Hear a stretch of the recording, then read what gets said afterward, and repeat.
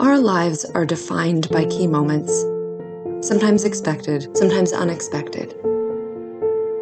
This podcast explores the stories of extraordinary moments in our everyday lives, the joys and celebrations, as well as the challenges and surprises. These stories provide opportunities to share ideas and takeaways to learn from, to witness moments where love becomes a living, breathing action that showcases strength, resilience, beauty, and humanity. I am your host, Ellen Adair, and welcome to Love Takes Action, brought to you by New York Life, helping people act on their love and successfully navigate life's biggest choices since 1845.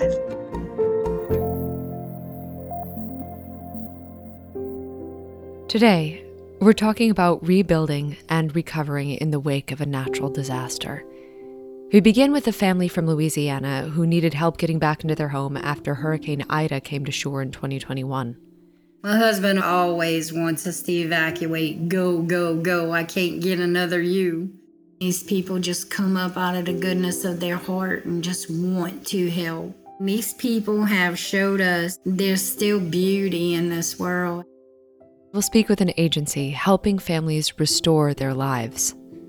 The disaster isn't the storm itself. It's the conditions that position communities to bleed out longer than they should after the storm. It is a gift to be able to see something so dark and know that you are in a position to do some good. On today's episode, we begin with Marian Chauvin, a resident of Houma, Louisiana, a small bayou community 60 miles outside of New Orleans. Her house sustained heavy damage during the battering winds and rain of Hurricane Ida in the fall of 2021. Marian, thanks for joining us. Where did you grow up?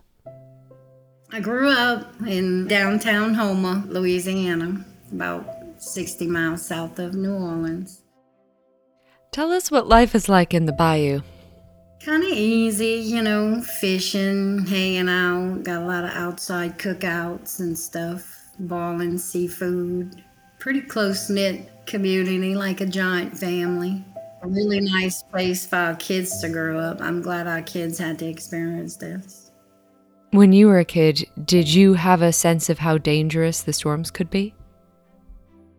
Yes, I remember pretty young. I think it was Betsy that came. I remember being at my uncle's house and you had to leave the doors and windows cracked open or it would blow the glass out. Katrina was probably the worst in a while. And then, of course, Ida was the absolute strongest we've ever experienced here, wind-wise. Ike was the worst flood-wise. All most of us can do is imagine it, but living through storms has been a reality for you basically all of your life. So at this point, do you have a sense, like in your bones, when a big storm is coming? I actually kind of do, because when the storm's coming, I kind of watch its path and I kind of fill out and I decide if it feels like it's scary enough for me to leave or not. My husband, of course, always wants us to evacuate. Go, go, go. I can't get another you. It's always, should I spend all that money? You got to do what's best for the children. Of course. Did your calculations change when you became a parent?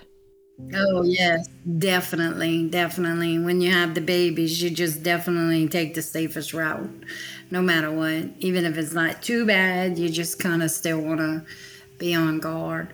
My brother stayed for this storm. He stayed for every storm and said this will probably be the last storm he ever stays for because this one here really scared him. Oh, my goodness. Would you mind telling us about your house? Well, we first bought this house in 1989. It was 3 small bedrooms and 1 bathroom. So we had 3 girls, like 2 teenagers and 1 8-year-old. And for my husband couldn't stand a chance to get in that bathroom with 3 girls, and it was tiny. So we decided we needed to expand. So we added on 1,000 square feet to the back. And he works offshore and overseas. So he's going a lot, like 30 days, 60 days, 80 days, whatever it takes, whatever the job takes. And what's your job at home? My mom first diagnosed with cancer when she was only 39. That was a chore, kind of gave up my life to dedicate it to taking care of my mom. So that was my job. My mom, her medical needs, raising my 3 children, adding on to my house. What are your days like? So tending to my mom during the day, making sure their food's cooked and they're fed, doing my kids' homework when they got off the bus, after they were bathed, fed, put to bed. Then I started my house building, brushing up my carpentry skills. So basically, your work is never done. No. You're nurse, caregiver, cook, teacher, Maid. maid, general contractor, carpenter, plumber. Electrician when I could get away with it without my husband looking, because he says I'm not afraid of electricity enough. It scares him. So Did you have any help doing the renovation? we got help to close in the back, do the roof over the whole house and block in the back. And then after that, I did the inside work myself while my husband was at work. Before this project, did you have any experience with construction? A lot of things I didn't know, like I didn't know how to do drywall. So I thought maybe if I went to Home Depot and found the most elderly, scruffiest looking man that had drywall all over him, he could probably teach me a thing or two, So I asked him if he could give me a few pointers and maybe help me pick out some tools that I would need to be using. So he did, and also said it's a dusty, dirty thing, but if you want to calm down the dust instead of dry sanding, you could wet sand with a wet sponge or towel or something. So I thought, well, that'd be great, because the kids, keep the dust down. So that's how I learned how to do it. Speaking to gentlemen in Home Depot. So what was the time frame for the addition to the house? I started in 2004 and probably finished around 2007. Oh, it must have been so satisfying to have the work done and get to make the new rooms just part of your home. The kids were extremely happy. I let them pick out colors and things that they would like. Melissa she was studying clouds like stratus and cumulus and all. So I did all of that in her room. And I created those clouds with a Walmart bag and some blue paint and white paint. Different shades. It looks really good. It came out really nice. So Shelby was she always wanted to drive a race car. So we did kind of the gray and black checkered pattern in her room. She was my little tomboy. Can you talk a little bit about last fall and the days before Hurricane Ida?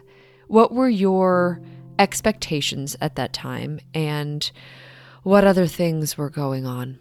So me, Shelby, the 2 boys, and our 3 puppies hit the road to stay with some cousins in Arkansas. She is actually, through the midst of all of this chaos we living through, got diagnosed with cancer, a type they don't really know much about yet. So leave it to her to come up with something new. They gave her less than 15% chance to make it to 5 years. So we were battling that in the midst of evacuating, but we tried to make a little vacation of it with the babies. We even stopped at a little zoo somewhere to let them see the animals and all, make it like it was not so traumatic for them, Yeah. How is Shelby doing now? She's trying to stay optimistic. I try to keep her with a positive attitude. I try to do little things here and there to make memories for her and the boys, because we really don't know how long we're going to have her. That's so hard. I can't imagine. So, you're in Arkansas during the hurricane. How long was it before you were able to actually be in touch with your family back in Louisiana? I think it was about 5 days. 5 days. That was a long time. Yeah. And I imagine as each day passes, not having any way to reach them, you have no idea if your family's okay or if your home is there and you're tending to your daughter's needs. Oh, so tough. Right. And we watched the news faithfully, and they never showed anything except New Orleans. Oh, it's not so bad. It's not so bad. But yet here, roofs have been ripped off. Literally, I have a cousin who came home to just blocks. Her entire house was gone. We did have a considerable amount of damage in the $50,000 area. My ridge vent came up on the roof from the wind. A couple tree branches, considerable sized tree branches, bigger than your average leg, stuck through the roof. So we had to change wood, redo the whole roof. Water came in the whole center of the house, just dripped down the walls, every light fixture, every ceiling fan, just full of water. So, is that where most of the damage came from? yes. And then from everything being wet, no electricity. It was August. It was hot. Like, we stayed in the shed in the backyard waiting for help because there were no motels. We couldn't find a motel like 8.5 hours away, I think was the closest. The temperature gauge on the thermometer was reading like 135 inside the shed because it's metal. So it was pretty hot. Oh, and this is during the pandemic, right? Yes. Did that make it particularly hard? It did, because the supplies, shelves were pretty bare before, and then made it even harder to find things, But you just kept going. I don't have a lot of choice. I mean, I have all these people depending on me. That was my whole life. My mom was sick at a young age, so I was basically the one who raised my two brothers. I fed them, I cooked for them, did their laundry, helped them with their homework and everything. So I guess it was kind of like, I felt like it was my job. Who's there for you? Trent, when he's home, he actually was in Saudi Arabia while all of this was going on and could not leave. And another thing, when the doctor reached out and told me about Shelby having cancer, I couldn't tell him about that. And he's got to watch like 30-something monitors, and he's got to keep up on everybody and stop if somebody's about to be in danger or whatever. So he has to keep his mind on his work. So I couldn't share that information with him. I had to kind of keep it to myself. But, it's just what I had to do. I couldn't put those other guys' lives in danger, because if he wasn't paying attention to his job, somebody could get hurt. You're just really always taking care of everyone else. Even your husband's coworkers. Do you find that the community around you is a strength for you when you're collectively dealing with these natural events? They've been extremely helpful. Fuel, a pump truck came and parked, and if you brought your gas can, you can get 5 gallons of gas. That was a big help when the generators were all running and there was no electricity in home to pump gas, so that was a big help. The Cajun Navy, they came down one time and cooked. They had a chef from a restaurant in New Orleans that came down and cooked for us one day, so that was pretty nice. But at some point, some outside agencies came to help in Houma, right? Yes. Our community had stood up and made phone calls and said, look, it's really bad. We need help. What can you do? Can anybody do anything? And just got on the phone and reached out to bring people in. And when the other bayous didn't have the same help we had, whether they weren't able to or didn't have the knowledge of how to find anybody, we packed trailers and trucks and brought them supplies because we knew how grateful we were to get them. So whatever we had extra, we were supplying elsewhere. How did you get connected with the folks from the St. Bernard Project? I remember a lady giving a friend of mine a card for some reason and saying, if you know anybody who could use a little bit help, pass on the card. And he came and he says, I'm not going to use this because, I'm not going to need no help on my house. So he left the card and I looked at it a couple times and I said, wonder if I should call and see maybe they could help us, because I was just in a really bad car wreck and I had some back procedures and there's no way I was going to be able to tackle this task like I did the first time. Plus, I'm not as young chicken as I used to be either. That was a long time ago. So I gave the number a call in the sweet, sweet, sweet little voice on the other side. Her name was Grace. Just like a little angel. She says, I will send you information. She asked me a few questions. I'll send you information and then you'll be getting a call. Well, the very next day, I got a call asking if somebody could come take a ride and look at the house. Jameson came by and they took a little walk through the house and said, wow, it is bad, the mold and the mildew and everything. And he said, I believe we can help you. I think it was a Thursday. He said, we could start on Saturday if you would like. And I was like, really? He's like, yeah. I couldn't believe it because everybody else was slammed. It's going to be 3 months before I get to you and stuff farther down the line than that. So Saturday, I was elated. I was out here with bells and whistles on. The groups came out and they started working and I felt obligated to help them too. So we cooked. I cooked for them like I cooked crawfish stew and potato salad, made some southern cooking and they was eating up a storm. One guy came from New York. He said he had a food truck out there. He ate 5 plates full. I never had food this good in my life. I'd ask you for the recipe, but I don't think I could do it justice. So that made me feel good. I tell you what, these people have changed our lives. I feel my family has grown meeting them. Some of them we still keep in touch with, texting all the time. They just become family to us.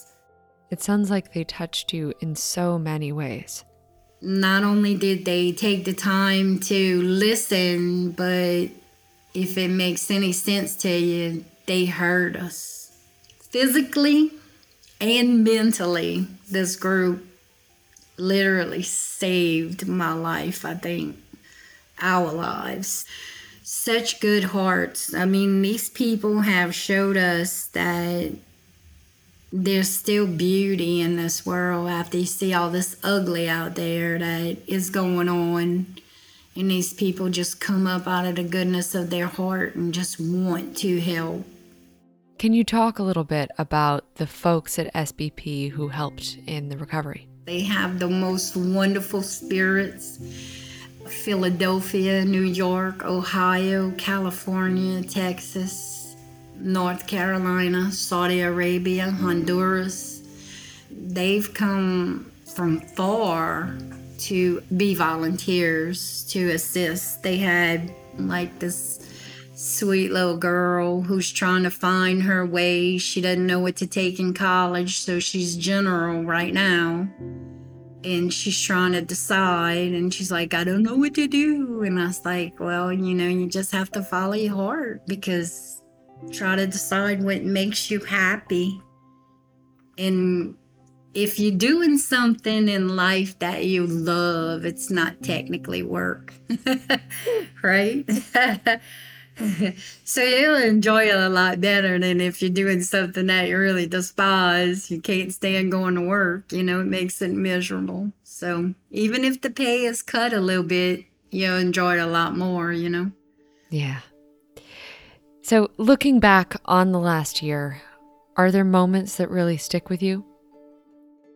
Oh, a lot of anxious moments, seeing it all come together, because when you looked at it with the mold, it was devastating. And then they came and ripped everything out. My house was literally just studs. We walked through it and it was just empty studs. It just looked so lonely and heartbreaking. And then the drywall came and started coming up, and then it started coming back to life. It wasn't perfect. We had a few little obstacles, but SBP and their crew, every time something came up, without fail, they just handled it and made it a pleasant experience. I can't thank these people enough, and there's not enough words for me to express my gratitude to them for literally saving us, giving us back the home we worked so hard for, that Ida just, knocked in the dirt.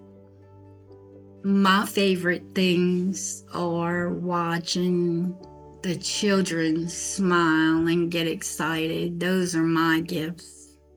I don't know, maybe I was born to be a caretaker.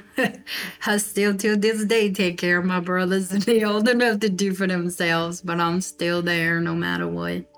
You could call me anytime, it doesn't matter. I'm coming out. If you need a designated driver, I'm there. It doesn't matter. You talked about the first renovation, that Shelby and her sister were able to make some suggestions for their rooms. Are the young boys, Shelby's boys, able to do the same thing? Yeah, we actually designated a different room for Brendan, a little bit bigger room this time, and he wants his room to be blue. So I said, well, I was going to let him pick out his paint. We looked at paint swatches, and he picked out his blue, and it's almost the same color as the room with the clouds. So we went there, and I said, how about if you had this room? He goes, I get this room. And I said, yeah. He's like, can we keep it like this? And I could be like camping out, and we could put my little tent in here and everything. And I'm like, yeah, you want it to stay clouds? He goes, I really do, because it's already blue. He loves blue. One of the ladies that came all the way from California with her daughter sent a gift to Brendan so we could buy him a new bed. How incredible was that? It was special. Special. Do you have any advice for someone who might be facing some obstacles in their life? Don't give up hope. Just think positive. As devastating as things can be, if you do keep looking, you will find a bright side. We got an extension to our family from SBP. Marian, thank you for sharing your story with us. Please accept our positive thoughts for you, Shelby, her boys, and the rest of your family. Next, let's take a closer look at the St. Bernard Project with its Chief Recovery Officer, Thomas Corley. SBP is a nonprofit based in New Orleans, and their mission is to prevent some of the suffering natural disasters cause. They were founded in the aftermath of Hurricane Katrina, and SBP, through its staff and volunteers and association with AmeriCorps, is delivering a wide range of preparation and recovery services to families in need after a natural event ravages a region. Thomas, Thank you for joining us today. I was very struck in Marian's story with her comment that the people at the St. Bernard Project really heard her. Is that something that you emphasize? What we know is that disasters, they don't discriminate based on race, economic status, geographics. Disasters can affect anyone and everyone. And so when organizations like SBP are on the ground and meeting Marian for the first time, they have to be heard. They have to know that there is a neighbor, there is a helper, there is someone there to understand the nuances, the uniquenesses of their darkest moment. But in those early weeks and those early months, our AmeriCorps members, our volunteers, our staff, it's their mission to authentically connect with those that are affected so that they do feel heard and supported and loved in that dark moment. Natural events are going to continue to occur, but we as a society decide if it's a disaster or not because the disaster is the human impact that comes after. I agree. The disaster isn't the storm itself. It's the conditions that position communities to bleed out longer than they should after the storm. And that's something that as a community, as a society, we can change. If we are to make meaningful investment and true change in how do we prepare homeowners and communities to withstand future storms by building resiliently, by having a recovery action plan in place, by having the proper insurance for homeowners. If we can make these meaningful changes in preparedness and bring about innovation and growth into our post-disaster recovery system landscape, that's when the rebuilding work can be diminished and we position communities and individuals and families to recover on their own. And that's ultimately the awakening that our organization had 5 or 6 years ago, is recognizing that while we were building more homes and building faster and bringing resiliency standards to these properties, that if we didn't cure the conditions and try to affect change in the preparedness and in the post-disaster system recovery space, if we didn't affect change there, we'd always just be treading water in an ever-expanding ocean. So what is SBP doing to try to affect this change? So today, we have incredible talent and leadership and investment across SBP outside of our build, intervention, and our disaster response space. We have team members that are advocating for programs and investments that get disaster recovery dollars to individuals faster. And we have individuals that are really doing the research into building science and how do we build homes effectively, efficiently, resiliently, so that when we say goodbye to Miss Marian, she has a roof that won't blow off again if there's a Cat 3 or a Cat 4 that comes around the Gulf Coast. What do you remember about that moment of saying goodbye to Marian? We're at Marian's house on the welcome home party day. It's the last day that we're there. We're cleaning it, we're celebrating it. And Marian's there speaking to the love and the appreciation that she has for our team. And it's beautiful. She has adopted our AmeriCorps members and some of our volunteers as if they're her own children. It's a beautiful moment. But the reality is the only thing that could be better than that is if Marian never had to meet us. It's beautiful that we got to and that we have this relationship with her.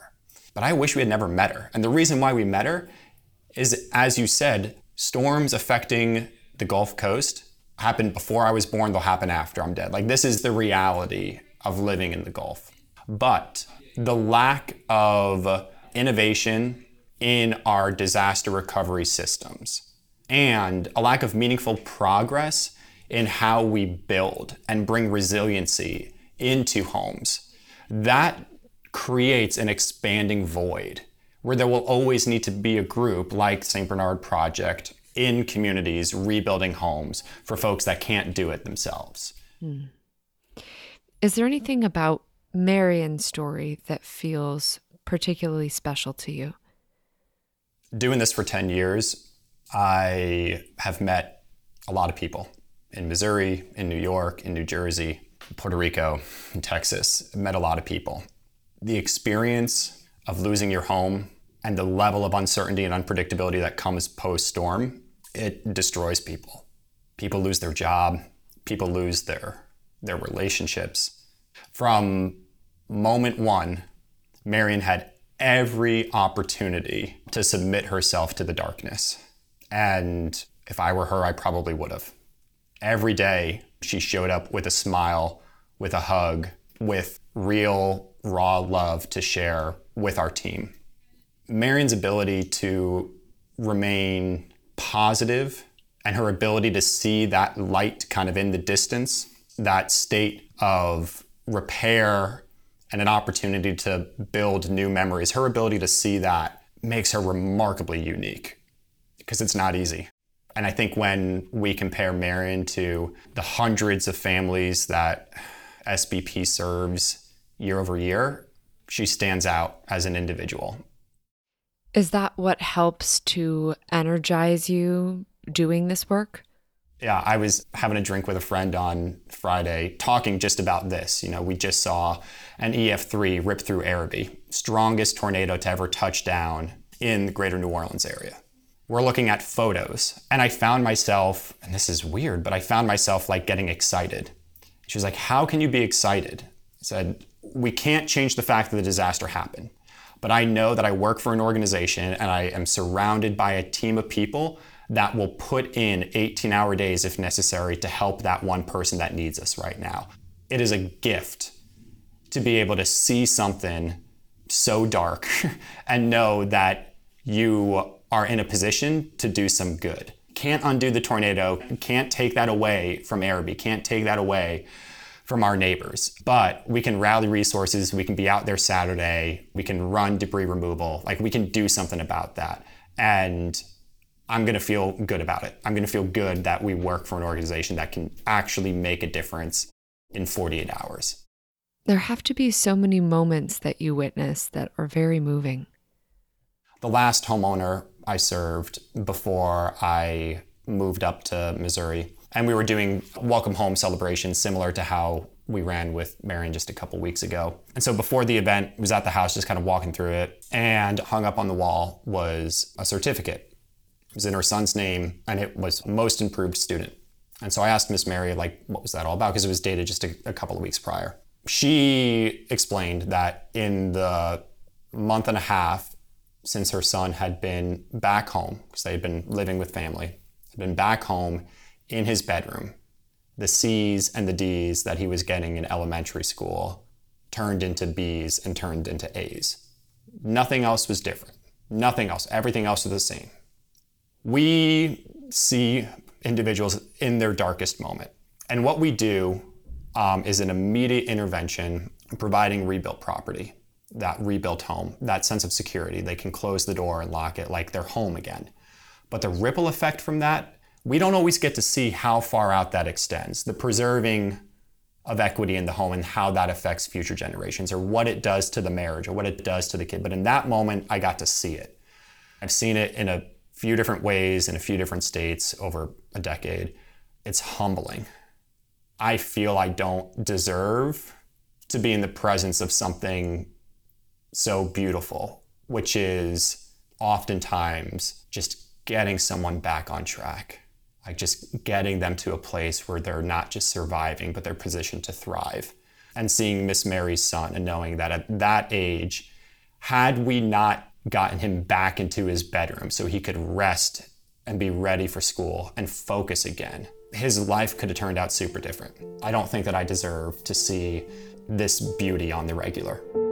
Well, if I may, if anyone deserves moments of beauty, it's someone who's helping others like you do. Thank you for joining us, Thomas.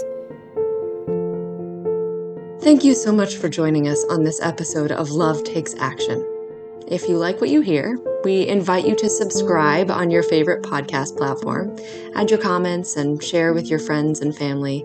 It's a chance to celebrate the voices of our inspiring guests and their wonderful stories.